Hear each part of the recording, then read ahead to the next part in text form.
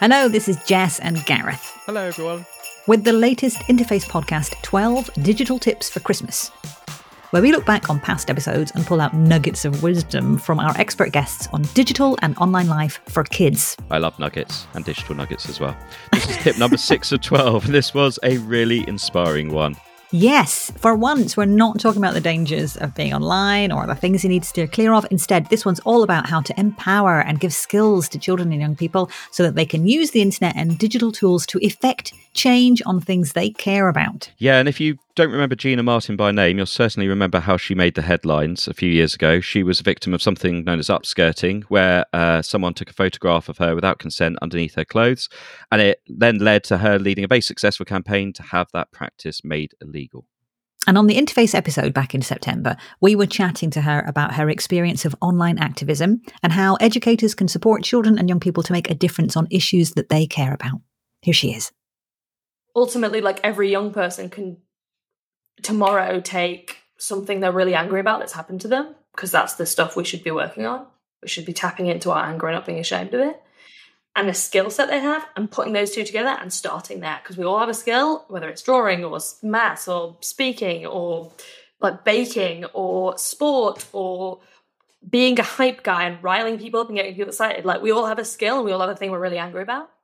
And there's a way to start this work, activism, by putting those two together. And it doesn't look like a campaign. It just looks like people doing things because they're the right thing to do. That's what activism ultimately is. The internet can enable people to have a voice and exert pressure to make positive changes in society, right? Having that voice online, hugely powerful and important. So while we may not all do things to leave a lasting legacy of change, it is important to support learners to understand their rights, which are, online and offline, and how they can have a voice in matters that affect them. Really sad that this had to happen to Gina, but what she did with that, I think, is truly amazing and inspiring, and definitely showed that it was the right time for that kind of change to take place and to call out this really unacceptable behaviour. And I really like the way she talked about this whole idea of using your anger for positive means, because things online can really sometimes, get us riled up, particularly if you stray and go and have a look on X anytime at the moment.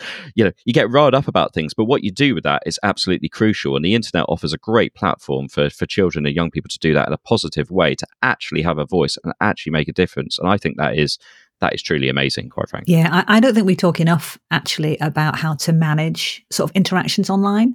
So when somebody's been hateful towards you, or where you've got something that you want to say, but it might not get the kind of, it might get certain reactions, and how are you going to do that? How to have conversation in a respectful way, how to de-escalate when things go wrong, whether you should.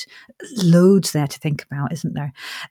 So this idea of knowing how to effect positive change, there is a great toolkit which has been around for quite a while, Selma, the Hacking Hate Toolkit for Secondary Educators. And this explores the nature of online hate speech and the impact it has, but it also includes some great resources to support young people in becoming positive and safe online activists. Definitely. And alongside that, the importance of exploring social and emotional literacy, which covers those strong emotions that we were just talking about there. How you manage those, how you manage fallouts in relationships, how you manage conflict and tricky situations. So it explores that angle as well as the activism angle as well, and kind of puts the two together. Yeah. So definitely as well, go and have a listen to the full episode with Gina Martin so you can hear her story and what she did with that experience for positive things in society, and search for Interface wherever you get your podcasts. And it was the episode from September this year. Oh, and also Gina Martin's got a book, Be the Change, a toolkit for the activist in you. Might be a good Christmas present. Very good. Okay, that is tip number 6. We are halfway through. We will see you again for another digital Christmas tip for Christmas, digital Christmas tips, whatever it is. That's the one. Okay.